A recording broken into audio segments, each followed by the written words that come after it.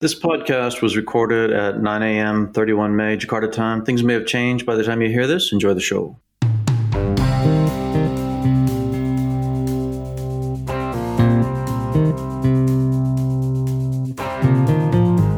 Welcome back to Reformasi Dispatch. I'm Jeff Hutton, regional correspondent for the Straits Times of Singapore. And I'm Kevin O'Rourke, producer and writer of the Reformasi Weekly Service on Indonesian politics and policymaking. Kevin, I got my first vaccination shot. Yeah? I'm so happy. Well done. Yeah.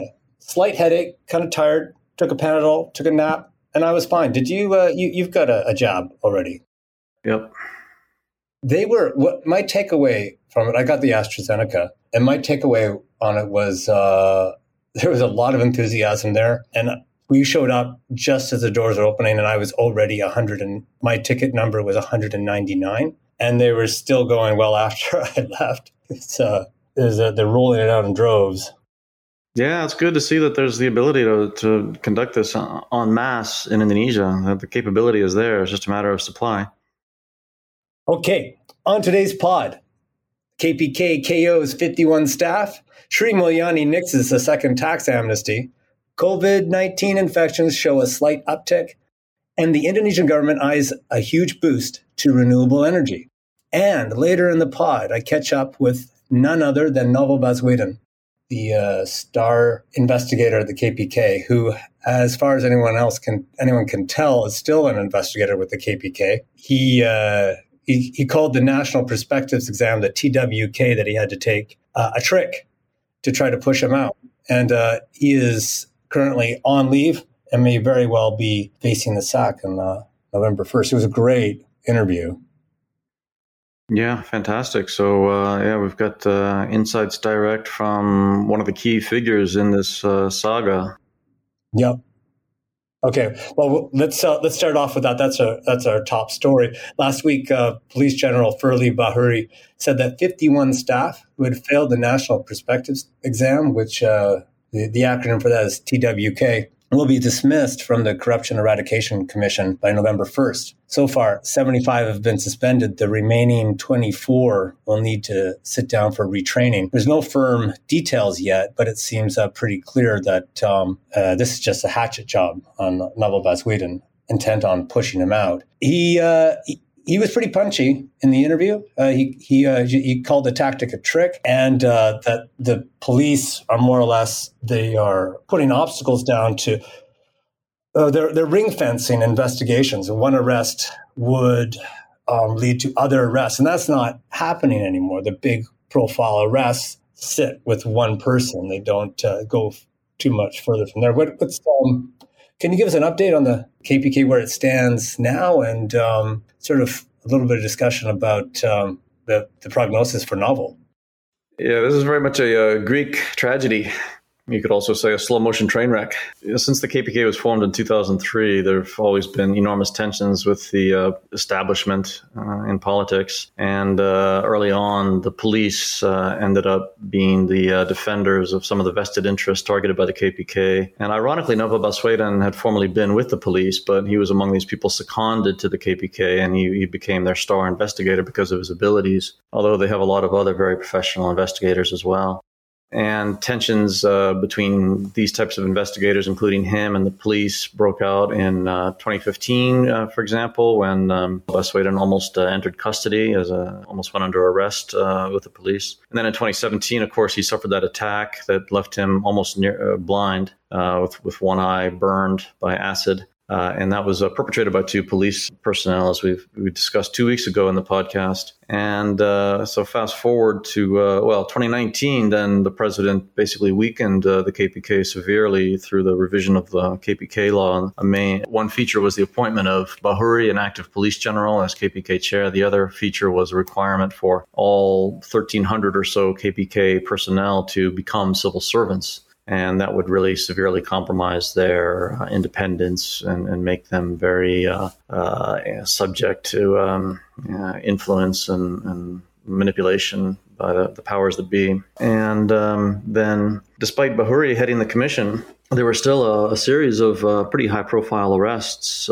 Two ministers late last year, Fisheries and the Social Affairs ministers, both representatives of the two largest parties in parliament. Also, they caught a tycoon, Samin Tan, a coal magnate who was a fugitive for more than a year. And they also exposed a tax bribery case that involves Haji Isam, or Andis Arsyad, who's a major coal magnate in South Kalimantan with all sorts of nefarious interests and political connections. So right after the spate of those arrests, suddenly Bahuri accelerated this process to convert KPK personnel to civil servants, including through this TWK test, which ended up failing 75 people based on very controversial assessment criteria. And as we pointed out in the podcast 2 weeks ago, Bahuri stated emphatically that any media saying that the Tewe-Ka test intends to result in the sackings of KPK personnel is a hoax. So the media are perpetrating hoaxes by saying that. 10 days later, he announced that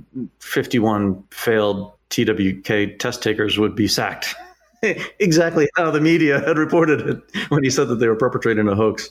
And it's unclear who exactly are among these 51, but presumably it includes Novel Baswedan and a bunch of others.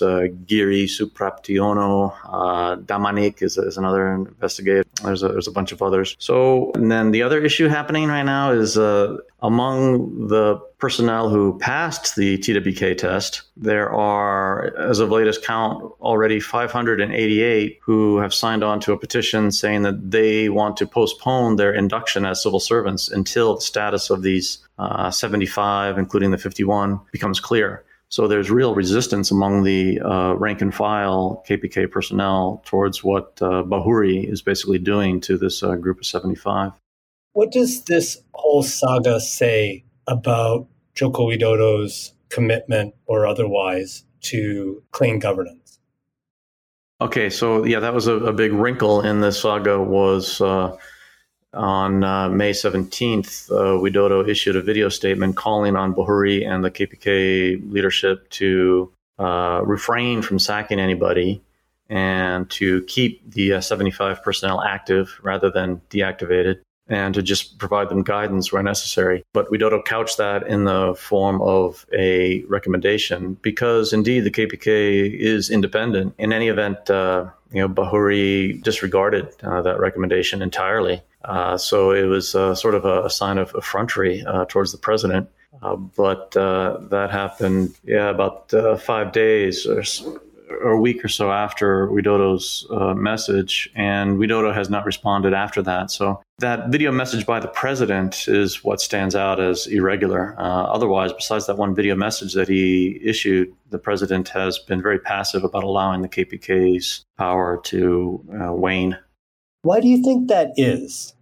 Well, there's different forces within the president's inner circle. So on the one hand, you've got the presidential chief of staff, Muldoko, also the coordinating minister, Luhut Panjaitan. On the other hand, you've got the state secretary, Pratikno. And Pratikno is the one who tends to exert pressure for reformist stances. And maybe, I'm speculating, he was the one that prompted that video message on May 17th. And then other advisors close to the president then regained the upper hand and made sure that Bahuri had a clear path to proceed with these sackings, because indeed Bahuri and Alex Marwata, another member of the KPK, announced the sackings on 24 May after a meeting with two other state agencies related to civil service issues and two cabinet members connected to civil service issues, the Minister for the State Apparatus and the law minister, and both of them are from PDIP, the party to which Widodo belongs. So these are two figures who are both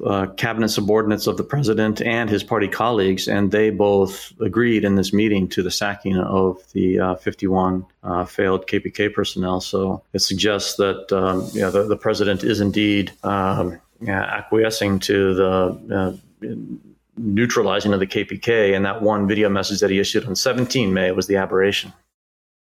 Or a little bit of a fig leaf to provide some political cover. The listeners of this pod would probably hold the KPK in high esteem and would note the many, many high-level arrests. And it's Thanks to people like Neville Buzz-Whedon, but also its immense power. And now that power is being curtailed, or its ability to investigate graft is being curtailed, what of the prospects for governance in Indonesia? What should investors and outsiders be thinking about now about how clean the government can be? Now, this is a big problem, and it's not recognized how big a problem this is because so often people in business circle and investors, they think that governance issues are a different arena and that's all in politics and it's not related to the economy and business. But in Indonesia, everything is connected. I mean, the people making the policies are the ones conducting the business very often. So it's really important to have an anti-corruption commission to exert some type of check or control or address the waywardness, at least in some cases. Otherwise, things can really deteriorate badly. The governance conditions can really grow extreme. I always think about Setia Novanto. So he was the Golkar chair who was parliament speaker and had immense political power. And he would still be influential today were it not for the KPK that managed to imprison him. And he was just extraordinarily venal. The whole electronic identity card project went off the rails specifically because of him. The thing is now is the KPK going to become an instrument of abuse? Yes, we were talking about that. This entire chapter is focused on the people using the power of the KPK, not about the power itself. The KPK has immense power of investigation and trials through a separate court system. Mm-hmm. Would, under the wrong leadership, be a sort of secret police. Is that? Yeah, and there have been societies in the past. You look through history in different countries around the world. At times, they set up special entities to set things straight when conditions were bad in politics, and over time they evolved into instruments of abuse and excess themselves. And that's always been a tension within the KPK because the KPK's authorities and powers really are excessive. They violate the principle of separating out functions to have some checks and balances. There's a reason why you're supposed to have the police do the investigation, hand it off to the attorney general who does the prosecution, and then it goes to a court system, and those three things are separate. Because they had not functioned under Suharto and according to the rule of law, there was the invention of the KPK, which unifies investigations and prosecutions, and its cases go to its own special court where a majority of the judges are ad hoc judges recruited from outside the regular career judiciary. So it's kind of a closed shop, and that's why it's crucial that people of integrity be in charge of the commission. And when that changes, then conceivably this could be an instrument for persecuting whomever those in charge dislike.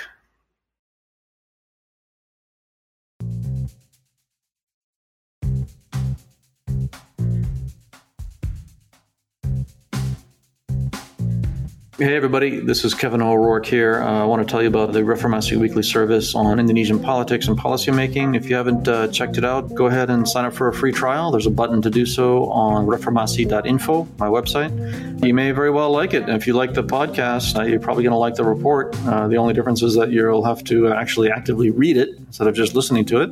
We've got all sorts of subscribers, major embassies, donors, banks, resource companies, NGOs, journalists, universities, and individuals who are like retirees or students, entrepreneurs. So reach out, get in touch, and there are discounts that are available depending on your category.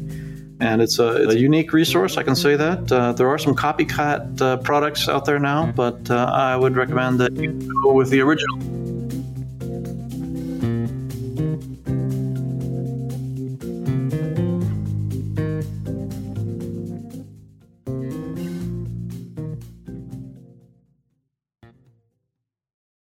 Okay.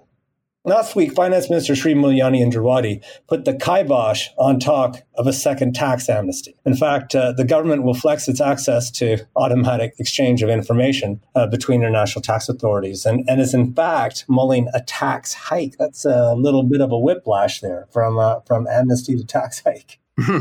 Right. Yeah. So what happened here is that Hartarto, Alanga Hartarto, is the chair of Golkar and the coordinating minister for the economy.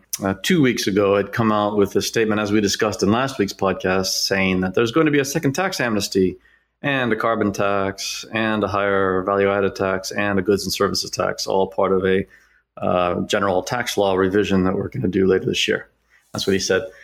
So he was trying to do the right thing. I think it just came out awkwardly. And so his mention of quote unquote second tax amnesty was misleading. And the finance minister, thankfully, straightened out the record. Offered some clarification. Yeah. So it's there's two different things. There was the 2016-17 tax amnesty, whereby taxpayers were allowed to disclose their assets, often kept abroad, and make them legit by simply paying a redemption fee equivalent to about 2% of their value. And that was supposed to be a once-in-a-lifetime thing. A second thing is the 2016 tax amnesty law, which is a piece of legislation, and that has a lot of stuff in it, one of which is the automatic exchange of information, the AEOI. And that's a framework, it's a convention used internationally for trading information about taxpayers between countries. And it came into effect in 2018 with Indonesia as a participant. But the authorities don't seem to have been using it yet. So the idea here is that an Indonesian taxpayer who has wealth abroad or has some assets abroad and is not disclosing them, well, the Indonesian authorities can ask the authorities of that other country, whatever it is, to give them some information and find out, and then assess tax appropriately. So in other words, it eliminates tax havens. Ironically, the United States is not a participant, so the U.S. is still a tax haven. But so in other words, it eliminates tax havens. Anyway, what Sri Mulyani said is that the plan is to use the 2016 tax amnesty law to apply the AEOI on participants from the past first tax amnesty, to follow up with them to make sure these people are now keeping up with their obligations using this automatic exchange of information. So they're hiking the tax on incomes over 5 billion. Yeah, so 5 billion rupiah or higher. So yeah, about in terms of US dollars, about $300,000 a year in income. Then the tax rate goes from 30% up to 35%. That's one of the provisions of this law. Another provision is there is going to be this is part of the confusion with the tax amnesty. There's going to be a voluntary asset disclosure program that will allow recalcitrant taxpayers to disclose their undisclosed assets. And unlike the amnesty, where it was practically free to do so, in this case, they would have to pay tax on that. But this voluntary program would waive the late fees on that. So that's a feature. And then there's a potential for a GST, a goods and services tax, alongside the existing value-added tax. So there's a lot of major changes that could be happening. What's the tax take? The government of the GDP is just north of 10% or so? Yeah, just above 10%. Yeah, that's the tax ratio, or maybe 11%. Kind of depends what GDP is doing. GDP fell a lot last year, but I was ended up being about zero for the full year, of course. But yeah, the tax ratio is terribly low, and it's very hard to develop a middle-income country with such a low tax ratio. Well, yeah, to pay for services or infrastructure and the like. They could cigarettes, but no one listens to me. Okay, over to COVID infections. We are seeing some evidence of a slight uptick, more beds being doled out to COVID patients, and a recentering of the pandemic away from Java and towards Sumatra. Yeah, there's more what they call red zones, or areas with high transmission in Sumatra now than there are in Java, where the situation was the exact opposite 5 months ago. So that's interesting. Everybody's watching the pace of infections after the Eid al-Fitr holiday on 14 May. And past holidays have shown that spikes occurred about 20 days after a holiday. That happened in Eid al-Fitr 2020, as well as Independence Day and the Hari Raya Nabi Muhammad in October 2020, and also last New Year's. So 4 times in a row that happened right around the 18 to 20 day mark after the holiday. So that will be coming up during the first week of June. And What's interesting is so far there's been a slight uptick nationwide, but cases prior to the holiday were right around 5,000 a day, and they're still a tad below 6,000 a day nationwide. And even more interesting, in Jakarta now, for a full week, they've been on a plateau at around just under 800 per day in detections of new cases. So that's not bad. I mean, that's better than what I might have feared. But it could always change. Well, yeah, that's right. Always a good idea to retain some vigilance. But compared with outbreaks in the region, I'm thinking of Vietnam, and of course there's India. It's the pattern has been one of fairly stable rates of infection in a rather narrow band. That's right. Yeah, there was the spike in December and January, and the healthcare capacity is so limited that was really uncomfortable. Even though by international standards, on a per capita basis, that spike in January was not that severe. And so right now, cases are within a manageable level, I guess. But Malaysia is really severe. So right now, Malaysia has been setting records for each of the past 5 days, and they're at 9,000 cases yesterday detected in one day. And that is almost equivalent to the peak that Indonesia recorded in early January. But Malaysia is, I think, about 1/10 the size of Indonesia. So that's a severe outbreak they have right next door. And of course, there's a land border in Kalimantan with Indonesia. And there's a lot of Indonesian workers who have been in Malaysia. So that's close to home. It is close to home. Yeah, that is, and that's a fairly porous border too. There's dozens and dozens of little jalan tikus that go across the border there, but it's all thankfully fairly sparsely populated. So when this pod lands on Wednesday, that'll be pretty close to the 20-day mark. So fingers crossed, yeah. Yeah, and so the vaccinations are rolling out apace. China delivered another shipment of the CoronaVac last week, and so, but still, it's just about 6% of the target population has received a second dose so far. It's just a little over 10 million people, so it's really not much. Yeah, they're going to have to race to catch up. On the bright side, though, everyone wants to line up for a vaccine. I can attest to that. Last but not least, PLN's Director General for Power, Rita Mulyani, is that right? Rita Mulyana. Mulyana. Let's start that again. Last week, PLN's Director General for Power, Rita Mulyana, said that half of new power generation will come from renewable sources by the end of the decade. Is that right? Yeah, well, % of the new capacity will be renewable. Yeah, that's what he said. That's the plan. Of course, actual development has never matched any plan ever, but that's the plan. The plans are chronically, unrealistic. But there's 63 gigawatts of installed capacity, and the draft 10-year plan that's under discussion calls for another 41 gigawatts, of which 48% would be from renewables. And a moratorium, therefore, on coal-fired power plants. Yes, a moratorium finally, but not until 2026. So projects that are in the pipeline now can continue, but in 2026 there'll be no more development. You sent me a note. You wanted to talk about carbon sequestration. There's some projects coming up. Yeah, there's more and more talk of this now.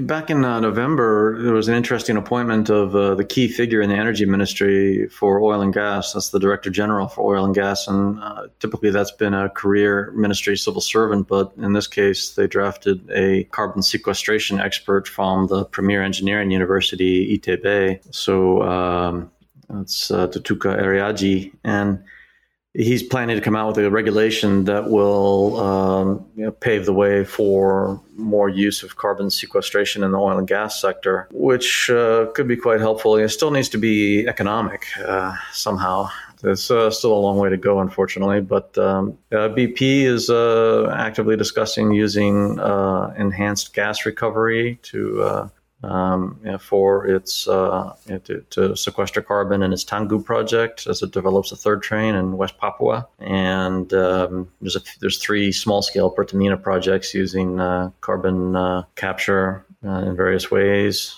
So there are some prospects there. Of course, this is always kind of controversial because if typically in oil and gas, the carbon sequestration is being used for enhanced oil recovery. So, you're taking out the carbon and putting it back in the ground, but you're just using it to produce more oil, which gets burned and releases carbon. So it's kind of more hydrocarbons. Yeah, it doesn't seem terribly effective. But podcast listeners should note that PLN and other government agencies have an appetite for renewable technology. Yeah, definitely. Yeah, and there's supposed to be a regulation coming out on pricing for renewables, and that'll be very interesting. And that might pave the way for a breakthrough on more hydro and wind and biomass projects. Is that overdue? The regulation is all right. It's still pending. Yeah, and who knows what kind of politics are going on behind the scenes there. When you look at the sheer scale of the coal interests represented in political parties in the cabinet, there's ample reason to worry that the regulations on renewables may never see the light of day. Didn't you say that Luhut has coal mines? Mm-hmm, yeah, Toba Sejahtera is his conglomerate. They're small, but it's focused on coal. Well, we, of course, here at the Reformasi Dispatch fueled entirely by renewable energy. So, all right. Coming up, my interview with Nabil Baswedan.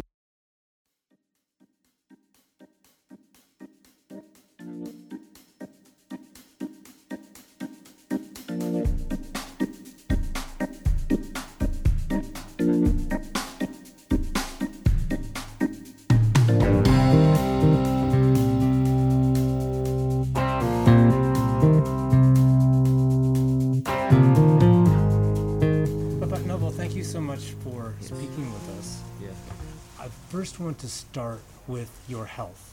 How are you, and where are you in the progress of your recovery? Ya, mata kiri saya sejak tahun lalu yang kiri sudah buta permanen. Saya tidak bisa lihat sama sekali yang kiri. Yang kanan. My left eye has been permanently blind since last year. I can't see at all with the left one. The right one has seen improvements. Now it's better. Now I can see you, Jeff. You can see me. Can you read documents? Are you able to read documents? For reading documents, I need special tools such as magnifying glass. And also, I have an app on my phone to help me read documents. And when you were speaking with me last time, you mentioned that there were plans to go for further treatment in Singapore, but we were in the middle of the pandemic. Where are you in that? Will you go back to Singapore? Semenjak pandemi COVID, saya nggak bisa ke Singapura karena di Singapura lockdown. Kemudian saya berobat, melanjutkan pengobatan dengan dokter di Indonesia dan ada beberapa pengobatan herbal. Dan sepertinya memang mungkin saatnya saya sedang ada perbaikan kesehatan. Dan lebih bagus. Yes, since the pandemic, I can't go to Singapore because they're under lockdown. I went to doctors and herbal medications in Indonesia, and I think it is time to improve my health. Before COVID, my eyesight was really bad, but right now I can see improvements. Right now, my eye is functioning at 60%, while last year it was probably at 30%. The left one is still at 0%. And it's still 0% for the Kiri. But the main thing, you can still do your job. You feel you can still do your job. Yeah. Well, I'm glad to hear that. What is your status now in KPK? Are you working here still? No, sekarang saya dibuat untuk menyerahkan tugas dan tanggung jawab kepada atasan. No, right now I was forced to hand out my responsibility to my superiors. So now I just go to the office, but there isn't any work to do. I understand that there are 51 who will be dismissed and 24 that will remain. Which group are you? Ya, memang sekarang diumumkan oleh pimpinan KPK bahwa ada lagi kelompok 51 dan 24 yang menurut saya nggak tertarik untuk melihat keduanya. The leaders of KPK announced that there are two groups, those in the 51 and those in the 24. I'm not keen on either of those. To me, it's insulting because it shows that hardworking people who do fight corruption in Indonesia are now being stigmatized or being labeled as unmanageable or troublesome. But do you know whether you're part of the 51 or the 24? Nggak tahu. It's not important to me. Even if I'm part of 24, I'll resign. I don't want to be a part of the 24. Why don't you care? Karena bagi saya sama saja. Itu adalah sifatnya menghina. Dan kalau masuk 24, apa yang akan terjadi? Dia akan dibina. Dan kalau nanti setelah saya dibina, akan dinyatakan ini akan bisa diterima apa tidak diterima. Jadi bukan berarti kalau masuk 24 itu masalahnya selesai, tapi justru hanya mendelay dan nanti akan ada putusan setelah itu. Dan saya yakin putusannya akan buruk juga. To me, they are the same thing. They're both insulting. Say someone is part of the 24. What happens next? He'll be trained and they will be declared whether they are acceptable or not. So it doesn't mean that the problem stops there. It is just a delay and the decision after that will be just as bad. In principle, we have never done anything problematic that merits a retraining. So to me, it's just strict. Also, I've attended the military academy, which has the best civics test. I've done other tests that follow international standardization. That's why I believe it doesn't make sense to have this test conducted. So you feel that it's a trick to remove you? Yes. Right. Can you tell us about I think it's the TWK, the National Perspectives Test?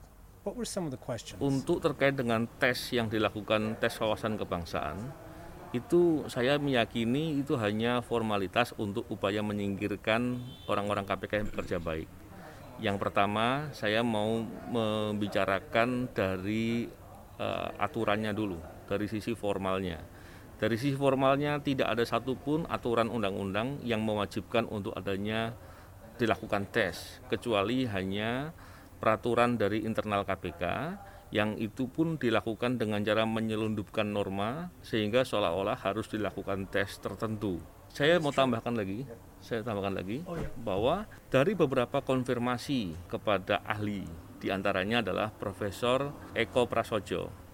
Profesor Eko Prasojo itu adalah beliau yang membuat atau yang menyusun undang-undang ASN tentang pegawai negeri sipil diantaranya. Di sana beliau menyampaikan bahwa saat dibentuknya undang-undang itu, pembentuk undang-undang belum pernah memfikirkan adanya peralihan pegawai seperti KPK sekarang. Artinya, I think it's a formality done to call hardworking KPK staffs. First, let me tell you about the regulation side. On a legal basis, there is no law that compels the need for a test, except for the internal KPK regulation in which it was done discreetly, so it looks as if there needs to be a test. Let me add that it is confirmed by experts such as Professor Eko Prasojo. Eko Prasojo is the one designing the civil servant law. He said that when the law was drafted, there was no talk about transition of independent agencies such as KPK to become civil servants. Eko Prasojo is the one designing the civil servant law. He said that when the law was drafted, there was no talk about transition of independent agencies such as KPK to become civil servants. That means there is no such mechanism, so it doesn't make sense to conduct such a test. KPK staffs have undergone a lot of tests, more detailed than the other civil servants.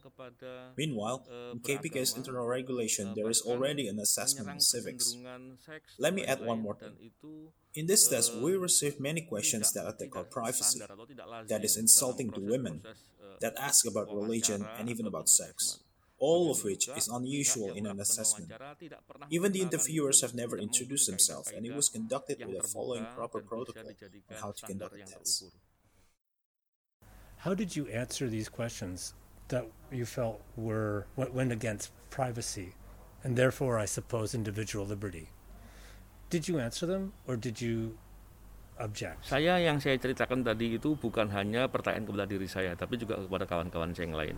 Kalau kepada diri saya, lebih banyak terkait dengan apakah saya akan mentaati kalau diintervensi atau diperintahkan oleh atasan untuk sesuatu yang salah.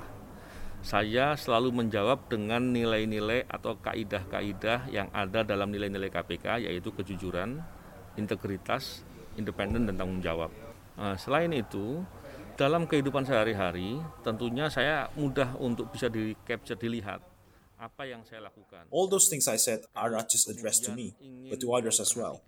To me personally, they ask whether I will obey my superiors when intervene in certain matters, or if I will obey them if they're telling me to do the wrong things. I always answer that as long as it is following the principles that the KPK has, namely honesty, integrity, independence, and responsibility. If anyone wants to see what I do daily, it's really easy to capture.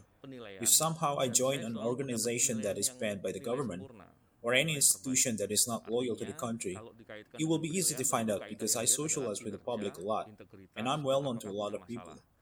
As for my performance at KPK, every year KPK conducted a test, and I've always excelled at those.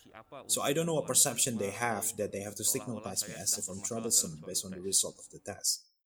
I wanted to turn to your assessment of the effectiveness of the KPK and its inner workings, even before this incident. On the one hand, it looks as if the KPK is actually functioning fairly well. And I'm thinking about the arrest of the former fisheries minister Eddie Prabowo, and Samin Tan, the coal tycoon, and there's been other high-profile arrests. Well, at the same time, this has been going on. Is it fair to say that the KPK is actually doing a fairly good job while it's under the auspices of the police? Saya pikir itu terbalik ya, karena justru yang terjadi nggak demikian. Pada saat awal-awal pimpinan yang sekarang dengan undang-undang yang direvisi, undang-undang yang baru, itu KPK awalnya lemah dan tidak bisa banyak bekerja. Kemudian kalau bicara terkait dengan peralihan menjadi ASN, itu dimulai sejak bulan Juli, sejak ada PP nomor 41. Dan kemudian proses pembahasan dilakukan sampai bulan November. Dan dalam pembahasan itu justru I think you have it backward. That's not what happened here. In the beginning of this KPK leadership, after the revision of the new KPK law, we are weakened, and it's really hard to do our job. The discourse on transition into civil servants began in July last year. That was in the Government Regulations number 41, and talks about it continue until November. But even there was no mention of such tests. But because in December we managed to seize on high-profile figures, then in January, the mention of such tests is inserted in a passing in KPK's norm. That binds us, and it becomes the weapon to dismiss us. So you have to understand it that way. From there, let me emphasize that I have analysis that there are those who think that in early 2020, the KPK has been weakened. I'm not sure if that means some are happy about it, but once KPK has proven that even in weakened condition we can manage such arrests, then it is a threat. There is no other option but to sack these KPK staffs. That's the important point here. I'm not sure that I follow, because my question was to discern how you feel the KPK is operating under the auspices of the police, given the high-profile arrests. It looks as if you're still able to operate independently, more or less. Is that the case? Is the KPK able to operate independently up until this point? Ketika bicara independen, tentunya dengan melihat undang-undangnya yang baru tidak independen. Kenapa tidak independen? Karena di bawah eksekutif. Jadi tidak bisa dikatakan KPK independen lagi. Yang kedua, fungsi trigger mekanisme yang selama ini dijadikan kekuatan untuk bisa mendorong untuk yang lain karena independennya itu sudah tidak ada. Yang ketiga, posisi sebagai aparatur sipil negara atau ASN atau PNS itu membuat KPK atau pegawai KPK menjadi banyak kesulitan untuk bisa bertindak tanpa diintervensi. Jadi kalau bicara independen, problem semua. Kenapa kok masih bisa menangkap? When it comes to independence, clearly it's no longer independent. Why? Because it's under the executive branch now. So we can say that KPK is independent. Secondly, KPK's function as trigger mechanism no longer works because it's no longer independent. Thirdly, the position of civil servants will bring obstacles to KPK since it will face many interventions. So KPK's independence is problematic now. But how come they still manage to get high-profile cases? Because in all those obstacles, with extra efforts, we manage to produce immense results. But it takes a lot of efforts, a lot more than usual. To measure what I just said is quite easy. After the arrest, how many other investigations branch out from that? That's the measure. Initial success in the arrest of some of the actors is only the first act. But after that, it turns out that the other important actors cannot be uncovered. Had we not been weakened, we would have managed to expose other more important cases by now. Sebagai contoh, saya ingin contohkan. Dulu ketika KPK menangkap Nazarudin, dari perkara Nazarudin, KPK kemudian mengungkap banyak. Let me give you an example. When KPK arrested Nazarudin, from his testimony, KPK managed to uncover other cases, and it was massive. Take a look at Akil Mokhtar's case. After his arrest, we uncovered more than 12 other local officials who practiced bribery. That's because we were not weakened. But once we were weakened, the result became minimal. That shows the indication of us being weakened. You've said in media interviews that Police General Firly Bahuri has acted excessively. I believe the Indonesian expression you used was, wait for it, sewenang-wenangan. But the leadership of the KPK requires a clear majority among the commissioners. So in order for the KPK to pursue something like the TWK test, there would have to be a majority opinion among the leadership. Is it fair to say that General Firly is not acting on his own, but he has support within the KPK to pursue these sorts of tests? Begini, saya pernah beberapa kali bahkan berbicara dengan beberapa pimpinan KPK lainnya selain Firly Bahuri. Pimpinan KPK yang lainnya banyak yang mengeluhkan tindakannya yang bersangkutan atau Firly Bahuri ini yang lebih dominan. Dalam beberapa kesempatan dalam pengambilan keputusan ketika 4 orang punya pendapat tertentu dan kemudian Firly Bahuri pendapatnya berbeda, itu kemudian tidak berjalan. Artinya kalau bicara kolektif kolegial harusnya tidak demikian. Ketika pimpinan KPK sendiri yang mengeluh kepada saya, pernah bercerita dan mengeluh kepada saya pikir itu sebagai I've talked to other KPK leaders besides Firly Bahuri. The other heads of KPK complained to me that Firly Bahuri is acting as the dominant force. In some instances, when there was a decision between the 4 of them, in which Firly has a different opinion, that decision will not go through.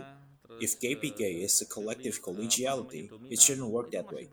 Just now, I received a message from one of the KPK leaders saying that they feel helpless, or Firly is too dominant. That means it's still continuing until now. You've also said in media interviews that you think that your electronic communications have been hacked. Can you give a bit more detail about that? What's your evidence? Where did the hacking take place, and where do you think it came from? Ya, memang saya mengalami beberapa kali upaya untuk untuk meretas dari handphone saya. Baik melalui email, Telegram, dan ada mungkin aplikasi lain. Saya nggak tahu kenapa saya menduga WhatsApp saya juga sudah dipantau atau dilihat untuk kepentingan yang tidak sah. Saya bisa mengetahui itu ketika tiba-tiba ada beberapa kali orang yang meminta notifikasi, mengirimkan notifikasi nomor untuk password masuk akses Telegram dan email, dan itu tidak pernah saya lakukan. Dan yang terakhir yang beberapa hari yang lalu yang saya umumkan, karena kemudian Telegram saya tidak bisa saya akses lagi. Baru kemudian 2 hari yang lalu saya baru bisa mengakses. Setelah sekian lama saya nggak bisa mengakses dan terkunci, artinya setiap saya mau mengambil hal kembali itu tak bisa sama sekali. Your Telegram has been blocked. Dan saya yakin yang melakukan bukan penjahat biasa. There were several attempts at hacking my cell phone, whether via email or Telegram. I'm suspicious that my WhatsApp is being under surveillance for illegal purposes. I knew that when I suddenly received access code for Telegram and email, which I didn't ask for. I notified the public about it because my Telegram account is now inaccessible. This is not your regular criminal because if it is, they will ask me about the code via phone or messages. There's no attempt at such a thing. They found out about it themselves, which tells that they are using sophisticated facilities that could be owned by a certain institution. So are you using any electronic communications now? Do you use WhatsApp? Do you use Signal? Do you use any at all? Do you trust your devices? Sekarang saya masih pakai. Memang saya kemudian meyakini setiap saya untuk sebagai keamanan karena saya sulit sekali untuk bisa melakukan pengamanan. I'm still using them, but for security purposes, as it is hard for me to get protection, I'm using two-way verification system. But all of them can be bypassed.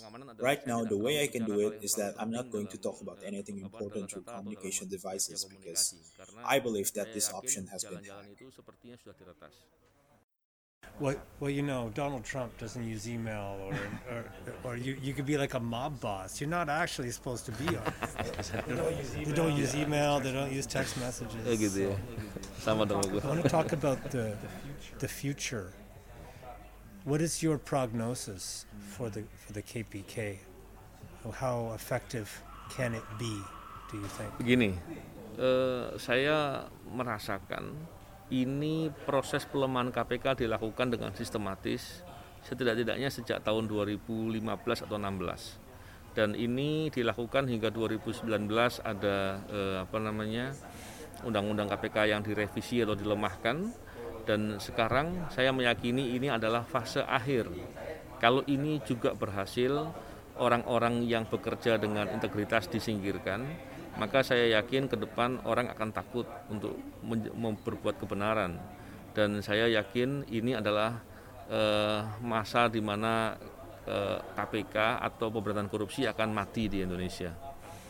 Karena saya merasa tidak masuk akal ketika ada orang yang I believe that this attempt at weakening the KPK is done systematically, at least since 2015 or 2016. This was still going on when in 2019 there was a new KPK law. If they succeed in doing so, all the hardworking people of integrity in the KPK will be killed, and I believe in the future people will be afraid to do the right thing. This is the phase where the KPK and anti-corruption You're talking about dies yourself here. because no one will fight corruption in the midst of threats, in the middle of huge struggle while they don't receive any protection whatsoever, but what they get instead is an attack from their own country. I attended a UNODC conference in Abu Dhabi. One of the resolutions declared there, and Indonesia as one of its members agreed to, is that member states have a responsibility to create an independent anti-corruption agency. More importantly, the second resolution is that member states must protect the anti-corruption apparatus so they can work independently. All I see now is that those resolutions, or past resolutions, such as the one in Jakarta Principle, is not being obeyed. Instead, what we have is the opposite. I'm curious about your views about your boss's boss, Police Chief Listio Sigit Prabowo. He does appear to be a bit more likely to be a reformer. Is there a chance of meaningful reform of the police under Police Chief Listio? Your assessment. Saya paham Pak Listio Sigit, Pak Kapolri itu punya banyak sekali beban dan tentunya tidak mudah untuk bisa melakukan reformasi di Polri. Tidak cukup hanya kemauan, tidak cukup hanya pemahaman, tapi butuh keberanian. I understand that Listio Sigit has a lot of responsibility, and of course it's not easy to reform the police. A will is not enough. It's not enough to have understanding, but also courage, and courage that is supported by the state. If that is not fulfilled, I think it's really difficult for Listio to make an actual meaningful reform. But we do wish him to create the necessary steps for reform at Polri. Do you have any confidence that things will work out? I mean, President Jokowi was asking Firly to reinstate you.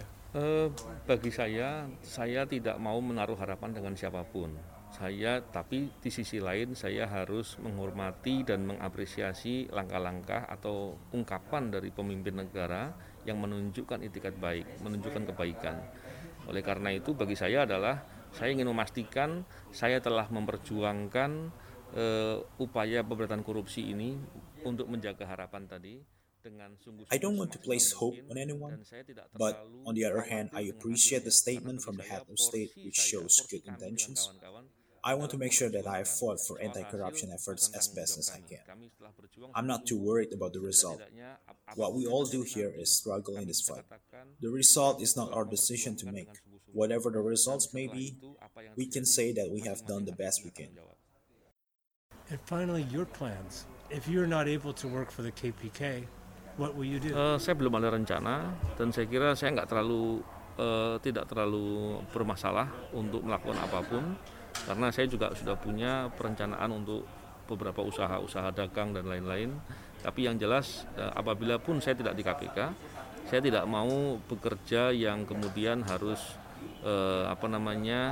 harus dalam kendali bekerja tanpa. I have no plan on what to do next, but I'm not too worried about it. But even when I'm not at KPK, I don't want to work where I don't have integrity.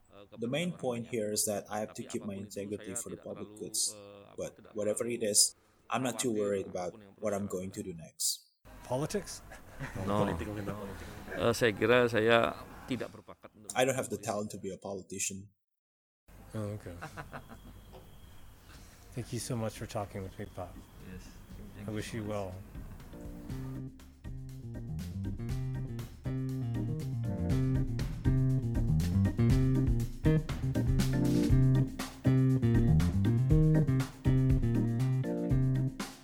And that's the pod. Thanks to Nabil Baswedan for joining us. As well as producing the show, Stephen Handoko was our translator this week. Editing by Aditya Akbar. Music by Blue Dot Sessions. If you're listening to us through a podcast app, please subscribe and rate us. It helps. As always, you can reach us at hello@onthelevel.id. This podcast is a production of On the Level Media. I'm Jeff Hutton. Bye for now.